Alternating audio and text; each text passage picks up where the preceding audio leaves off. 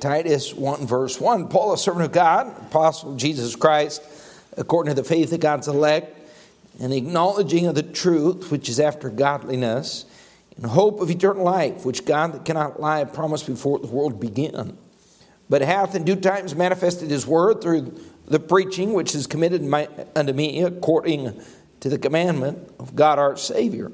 To Titus, mine own son, after the common faith, grace, mercy, and peace from God the Father and the Lord Jesus Christ our Savior. For this cause left I thee in Crete, that thou shouldest set in order the things that are wanting, and ordain elders in every city, as I had appointed thee. We're taking a look at spiritual leadership. I believe ought to be a regular subject that we address as we seek to build spiritual leaders in our youth group, men in our homes, and men in our church, and on every front. And I want you to observe these words tonight. Paul instructing Titus. We know Titus was one of his primary helpers, one of these men that he had invested so much in that now is bringing him great joy, because with confidence he's assigning him. He was a huge help there at the church of Corinth, and now he's going to send him to this island, to Crete. He said, I want you to set in order. And I want you to focus on those words tonight, because so much of spiritual leadership hinges on this duty of setting things in order. Very well stated, something that we can observe in everyday life. I believe this is required in all leadership, spiritual or outside of the spiritual realm, whether you have a business, your home life, whatever it is, God wants you to keep things in order, and that which is out of order, to set it in order. Look at verse 12, because there's a quick description given of the people here in Crete, and it's not a pleasant one. This was written in eternal scripture. Yes.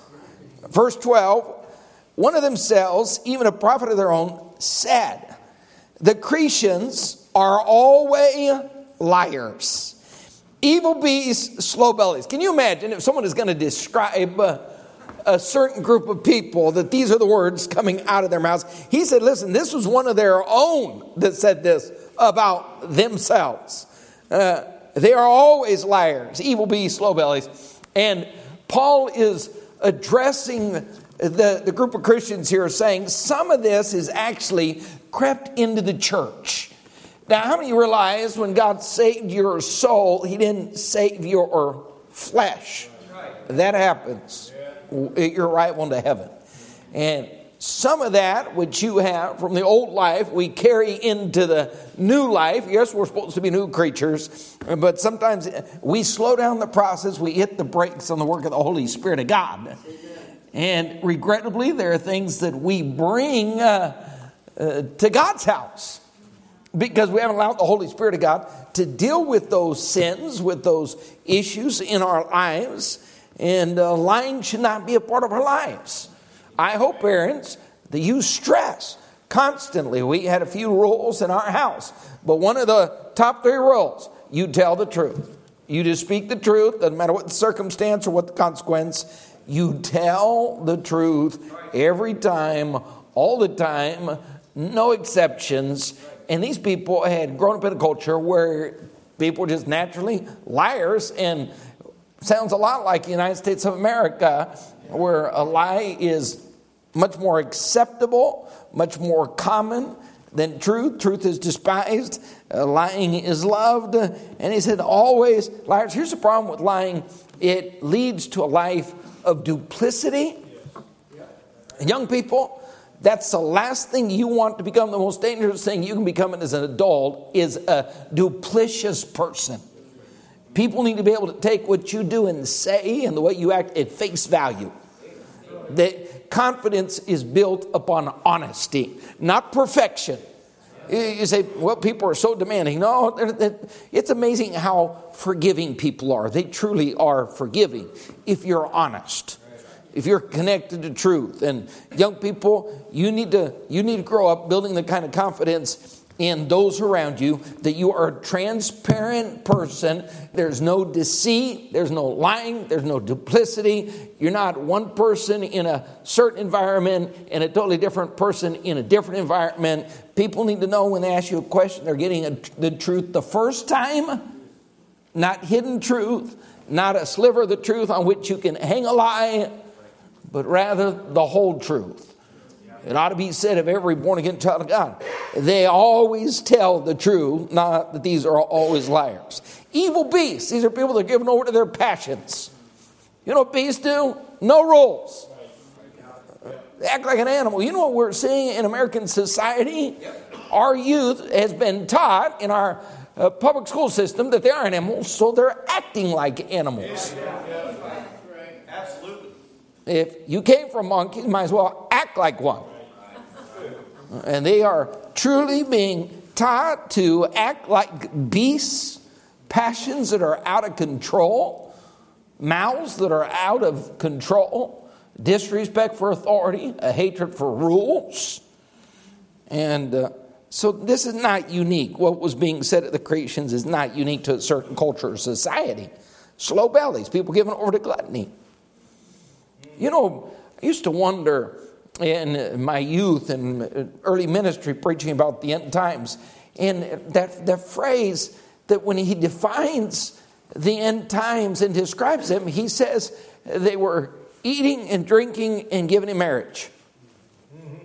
And of all the ways to describe the end days, the last times, you would think that there'd be a whole lot more to it and the description would be horrific. But you know what days we're living in? People are indulging themselves constantly. We saw yesterday a restaurant, and the low-end price was $250 to $750 per couple. I don't know how you can enjoy a meal that costs that much to eat. I don't know if there's any food prepared any way on the planet that'd be worth spending $250 on. Jeremy can make you a $20 steak that tastes like a $50 piece of deliciousness. I would forego. Pay your rent. I mean, that's enough to pay your mortgage. Unbelievable. But he said these people are gluttons. And if we're not careful, be careful, in American culture, food is so accessible and so plenty of steal. We talk about the extremely high prices. It doesn't look like anyone here outside of Raul is suffering starvation. I know I'm not. A lot of excess on these bones. Amen? But he said, here's what I need you to do, Titus. You're going to have to go address these things and these characteristics in the culture. It now affected the church, infected the church. And as a born-again child of God, we shouldn't be known for indulgences. And young people, let me help you out. That's not just food. It can be entertainment. You shouldn't be known as the person that's always on YouTube. You shouldn't be known as the person that trying to get on social media. You shouldn't be known as the person that's always have to be watching a movie. You shouldn't be known as that person. If you're known for anything, it ought to be for loving God and living for God and doing right. You shouldn't be known as a fashion bunny. You got to have the latest style, modest, but the latest styles. It's almost a compliment now. Someone tells me, Pastor, that tie's out of style. Praise God. I've gotten to the place in life, I don't care anymore. I really don't. Seeing this world and the fashion of this world, I almost want to be out of style. Now, not like the Baptist deacon, 6 inch tie, 6 inches wide, 6 inches long. You know, that's not my goal. I don't want to be that out of style. Amen. But I certainly don't want to be trendy. I don't want to be known as that person who's given over to their fleshly desires, and it's not. We think of that as sexual sin or pornography or fornication or adultery or homosexuality. But here's what we don't understand. It doesn't have to be ungodly per se, but because it's a passion that is constantly pursued to the point of abandoning godly pursuits, then it's a problem. Yes, sir. And he said, Titus, I want you to go and put things in order. And here's what happens when you put things in order. You've got to be confrontational. Spiritual leadership demands spiritual confrontation. And dads, be careful, because if you by nature do not have a confrontational personality, it's easy, that means opposites attract. Most likely your wife has a confrontational personality. That is not her duty to fulfill your duty and step into your role. You need to put on your man pants. Because sooner or later, if you have kids, they're going to have to be confronted.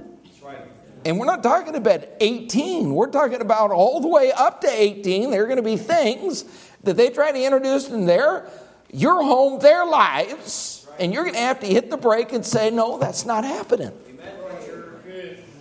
Verse 10, look what he says. There are many unruly. These are people out of order. They're vain talkers. That's in the church. We're talking about people in the church. That's what he's addressing. Deceivers. Whose mouths must be what? Now, these are people that just went around creating problems, acting spiritual, teaching doctrine that was not biblical. And Paul said, I'm sending you to put things in order to set them in order. Their mouths must be stopped. You're going to have to confront them for what they're doing. Amen. That's spiritual leadership. And now, we have preachers, they need to turn in their man card. They need to vacate the pulpit. Literally, they've been emasculated. They have been neutered. They have been so far distant from the Word of God because of the panic that is created by having to take a stand for what is right and what is truth. And as this world veers further and further from truth, the pressure is on the man of God. And instead of being appropriate, they simply cower. They self-silence. They self-filter. How many notice the Word of God is not always filtered? There's an appropriate way to preach the Word of God. But if you cannot stand up with a backbone and preach exactly what the Word of God says without avoiding certain texts, there's no reason for you to be in a pulpit. Look what it says, verse 13. This witness is true. Wherefore, here's what he's sending Titus to do. What's it say? Rebuke them sharply. Now, this will make even some of your best members angry.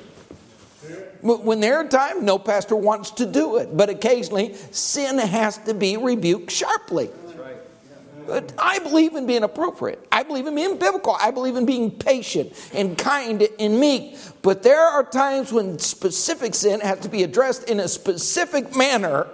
And he's sending Titus with this command. When you get there, Titus, you better be spiritually prepared, because there are people there who are doing the wrong thing, speaking the wrong thing, acting in the wrong way. And you're going to have to, as a leader, confront that appropriately and set things in order. Now, how was that going to happen? Verse 3. But he hath in due times manifested his word through what? Which is committed unto me. Now, part of that is dealt with through the preaching of the Word of God. There was a day when preaching was common. When I grew up, how many remember the 70s and 80s when preachers actually got up and thundered the Word of God? I mean, everybody yelled. Everybody lifted up their voice like a trumpet. And they preached. And I know there were some messages that were out of context, but they just grabbed a verse, sometimes out of context, and preached the devil out of everyone. And guess what? Our churches had less sin, more saints, better living, better leadership. Now we're in a generation that's heaped to themselves teachers having itching ears. We prefer the information. It's more about the music and the praise teams. And the shorter the service and the less fire in the pulpit, the happier the congregation. He said, Titus, If you're going to get there and set things in order, it's going to start with the preaching. The principles of the Word of God puts our lives in order. You know what discipleship is for the new believer? Setting his life in order, because Satan puts things out of order. Any leadership, I don't care if it's a Sunday school class or a junior church or a call-in ministry or you in your home or music, you know what Robert brings to a choir? Order. Everybody finding their part, finding their pitch, staying on tune. Are you a soprano? Are you an alto? Are you a tenor? Are you a bass? Do you sing all 4 parts at once? Go sit with Gene. We don't need that kind of talent. No, it's putting things, you know what a nursery worker is doing? Keeping things in order. You know what Miss Beth's life is about? Setting things in order. And everywhere I go, preacher talked about the hassle of the nursery. And I can't even join the conversation. I'm not even qualified. They asked me, I said, I'm not even qualified. I don't know what happens in our nursery. I don't hear about it. Amen. You know why? Someone is setting things in order. And it's amazing how our flesh hates order. And you know what the hatred is in society towards authority? It's actually a hatred for order, because God is a God of order, and He sends spiritual leadership to set things in order. Here's what happens, verse 5. For this cause left I thee, Titus, in Crete, that thou shouldest set in order the things that are wanting. And what? Ordain elders in every city, as I had appointed thee. He said, I want you to choose men, pick men, anoint men, instruct men, place men that have the same mindset of setting things in order. Because the natural tendency of human nature is for disorder. And you've got to go in kindly and carefully, position people and help people and lead people and feed people and guide people. But this is about order. Now, we don't idolize order. How many understand that? I've been accused of being a perfectionist.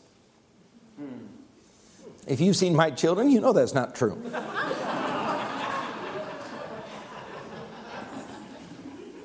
We don't worship order, but yes, we do understand that God is a God of order, and our duty is to help put things in order.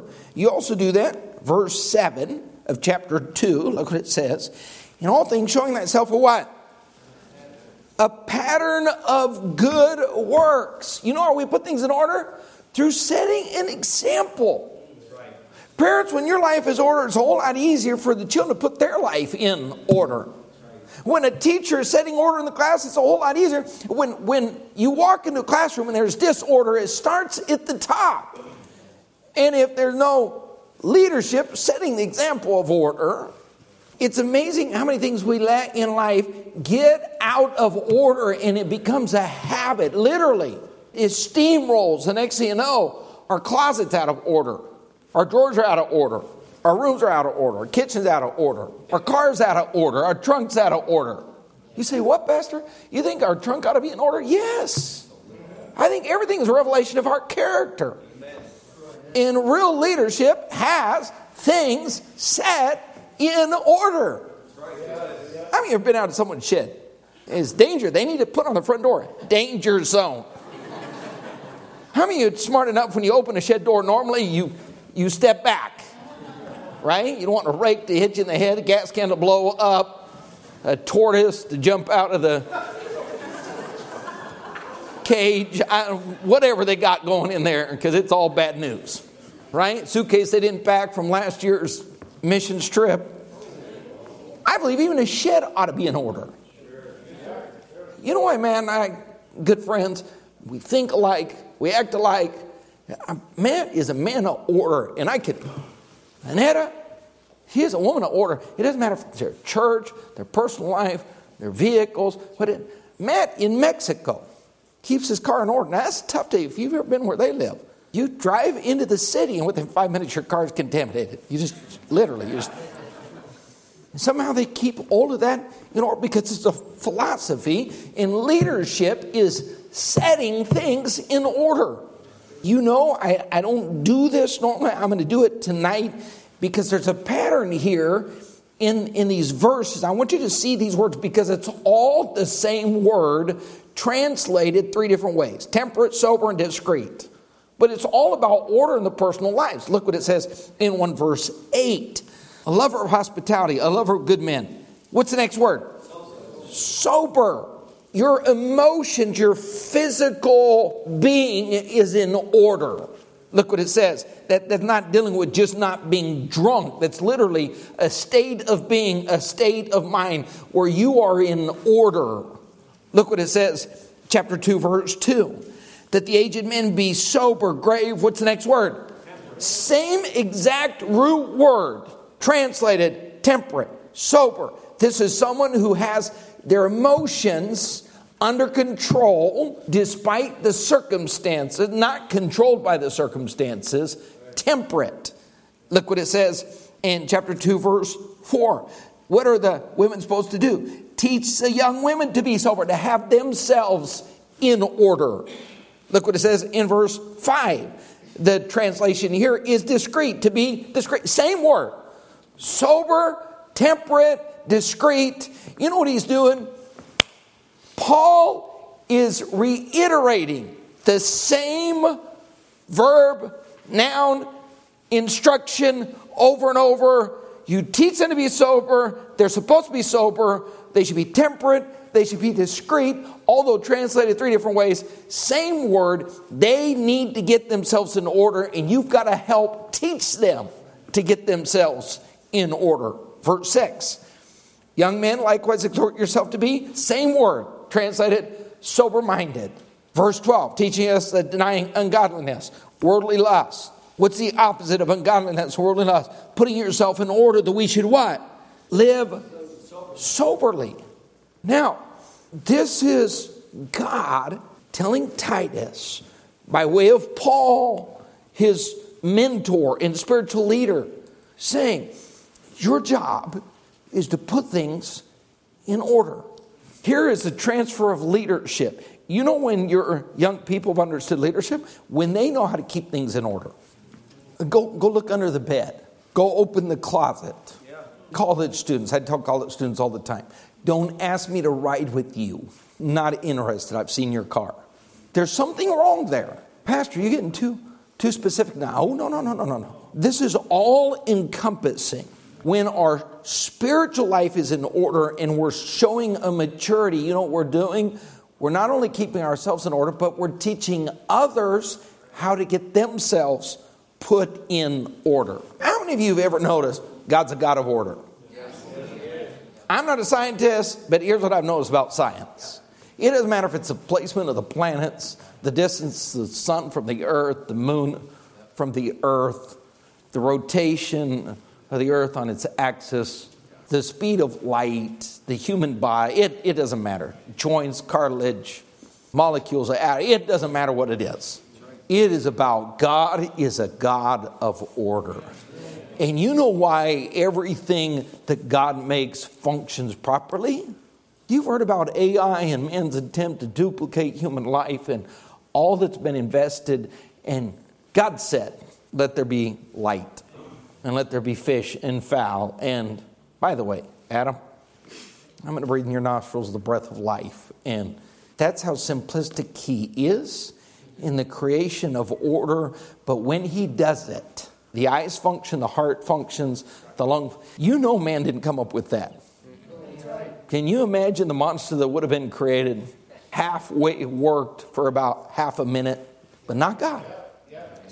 Everything that he does is, and then you look at the Bible and his people and the laws and the moral law and the civil law and even the ceremonial law, everything that he did, they might have been able to question there in the desert, but looking back, you see in hindsight that a God of order said, I want to help you guys from self-destruction while you're out here in this wilderness, and to keep you from diseases and to keep you from messed up marriages and to keep you from self-destruction. I'm going to set things in order. And that's leadership. Here's what he told Titus. Now, if you look at Satan, guess what? He's the exact opposite. Everything Satan does is about disorder. He's in heaven, perfect circumstance, cherub.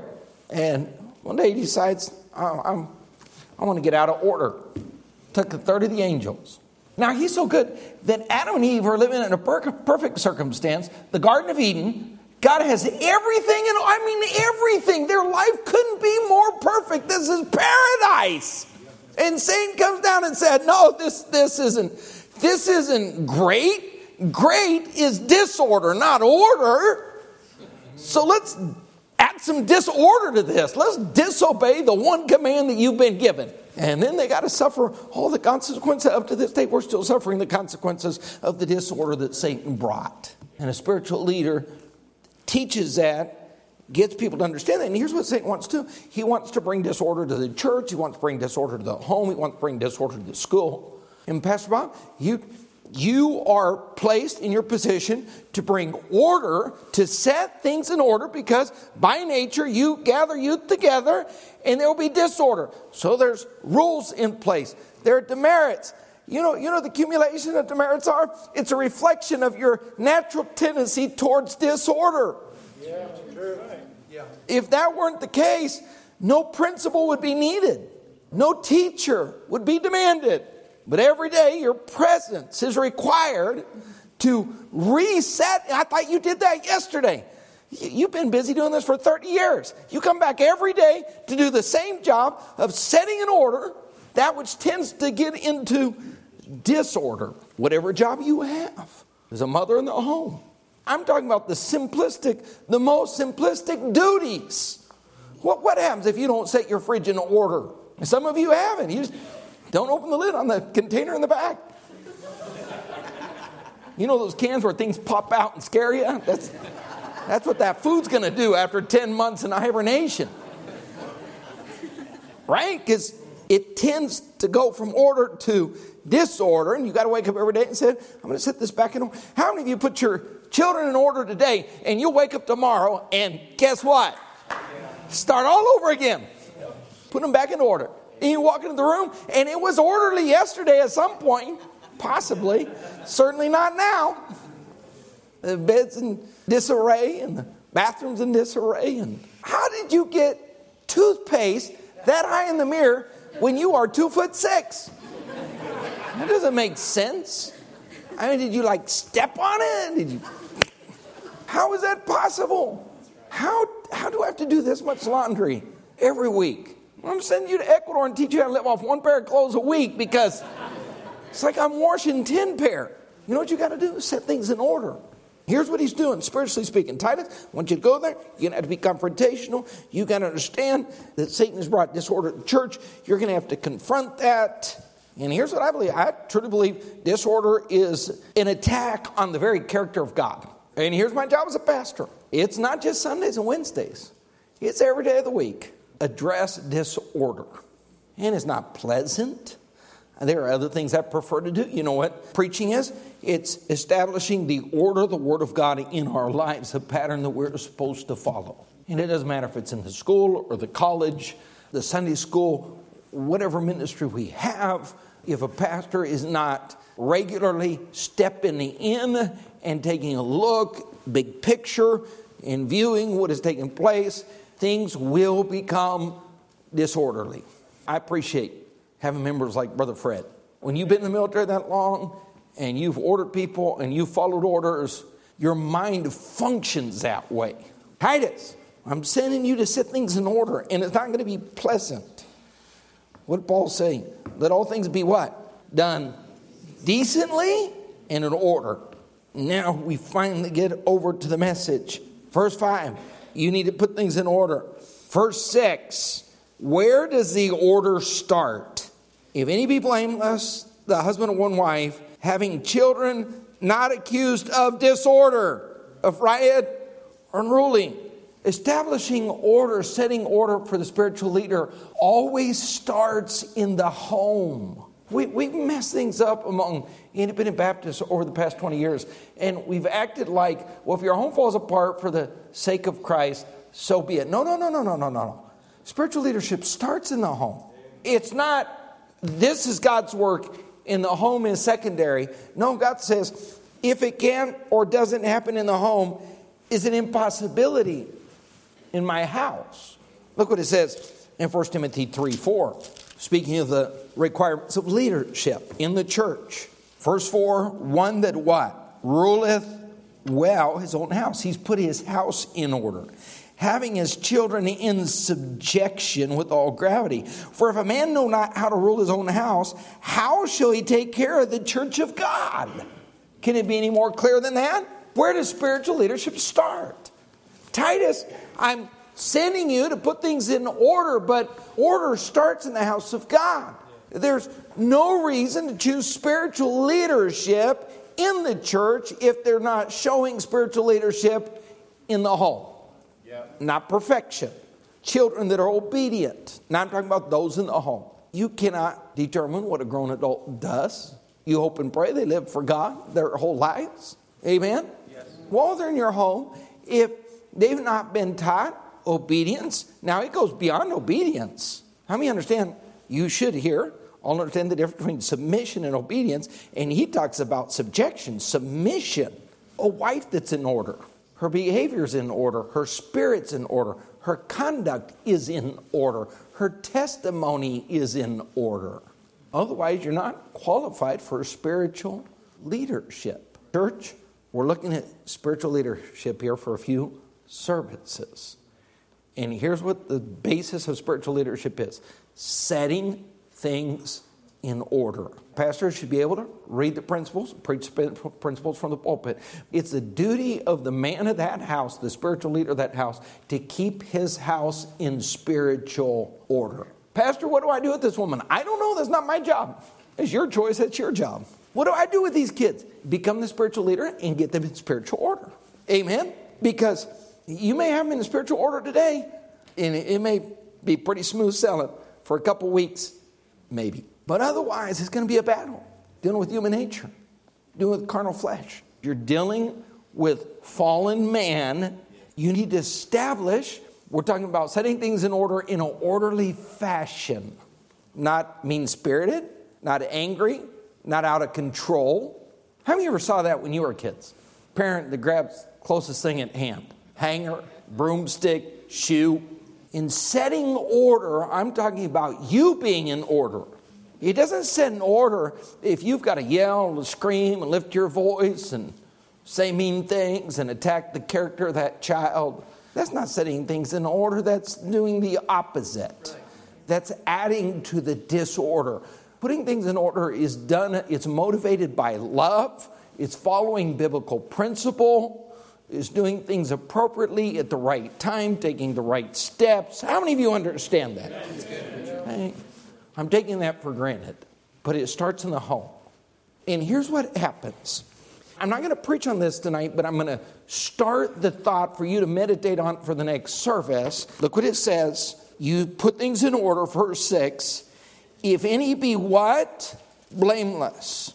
Where is that talking about? What is that talking about? Titus 1:6. If any be blameless, the husband of one wife, having faithful children, not accused of right or unruly. Blameless. Here's a disqualifier. I've had people ask me recently, so Pastor, what disqualifies someone from leadership? Well, leadership is based on respect. You can't follow someone you don't respect. So whatever a leader does that ruins the respect of the followers means he's disqualified. For every church, it's uniquely different. How many understand that? You look at some pastors, I can't believe they did that, and the church follows them. They haven't lost the respect. And others, when Kim and I were in college, we had a friend in college, and the pastor had a bad day before salvation, had the habit of smoking, got saved, stopped smoking, hadn't had to smoke since he got saved. Had a bad day, got depressed, drove to a neighboring city, walked in the 7-Eleven, bought a pack of cigarettes, bought a lighter, lit up, walked out the door. When he opened the door, guess who was standing there? One of his deacons. Ministry over. Is smoking a disqualifier? I preach against smoking because your body's the temple of the Holy Ghost. How many understand that? Yes. But here's the problem. Whatever you do, now when we talk about blameless, let's use an example here. Each one of these represent a different level of blame. I need someone strong. Jake, come here. Jake Strong. So this is ministry when you're not perfect, but you're supposed to be on a certain level. Blameless means, how many recognize dozens of times over the past 14 years, your pastor is not perfect. Don't claim to be perfect. I want to be a better pastor. I want to be a better Christian. I want to be a better leader. Matt's pretty close to perfect, according to his mother. Netta has a different story to tell. Here's what happens. Here's the problem. As a leader, Jake in the home, Jake is a leader in the church, graduated from Bible college, works with the youth. But let's just say Jake decides that it's okay to be inappropriate with a young lady and send her text. Now, is that blameless? Does that disqualify him? You very possibly could, depending on the nature of the text. But here's what he's doing. You know what this did? He's no longer totally blameless. Was there fornication? No. Was there even innuendo? No. But what's it do to his followers? Hurts his respect. Now, besides the text, he sent Christmas cards, and some of them were too personal. Did he commit fornication? No. But when we're talking about respect, there are certain things that now you're in leadership that are required of leadership, and there shouldn't be anything here because you're on a level that demands you act in a way that maintains people's respect. And when you do things that you minimize, your blameless is going the wrong way. And now he sends one of the young ladies a gift, a personal gift, a necklace. Do you guys understand? Yes. Is this fornication? And next step would be there's some physical touching going on.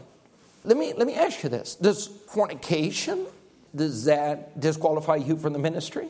Yes. How can you be blameless? Let me ask you this. Are any of these things, can you point to a verse and say disqualified? Can't point to a verse, but what happens? Blameless now is changing.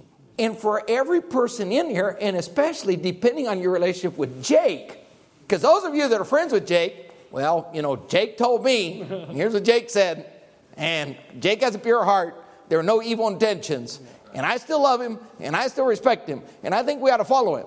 But someone over here that never liked Jake anyways. Do you guys understand? Now, when it comes to spiritual leadership, you're supposed to be blameless. And where does the blameless start? It says blameless. And what's the context of the verse? It's in the home. It's in your home life. Your children need to be in order. Now, here's the problem. You know what? I think there's some tensions between Michaela and Jake. Now, how high does this have to go before what's disqualification?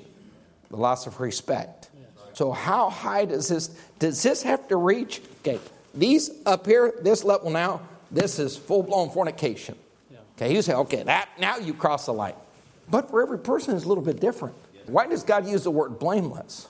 If you're going to have 45 parents trusting you with their kids and sending you with them to camp, and guess what? That means your driving needs to be blameless.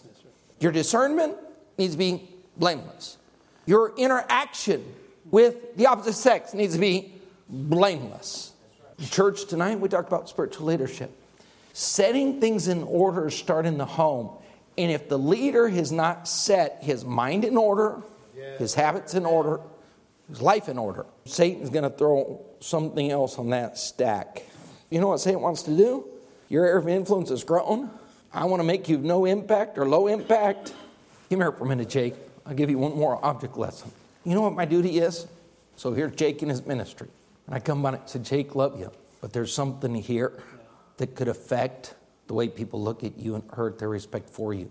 You may not see it as dangerous. Obviously, if it's part of your life, you don't see it as dangerous. I want to help you. Because if you move this, it'll increase people's respect for you and make you more blameless. And if you leave it, here's what could happen. It could lead to another behavior that increases their concern and affects their respect. Spiritual leadership, put things in order.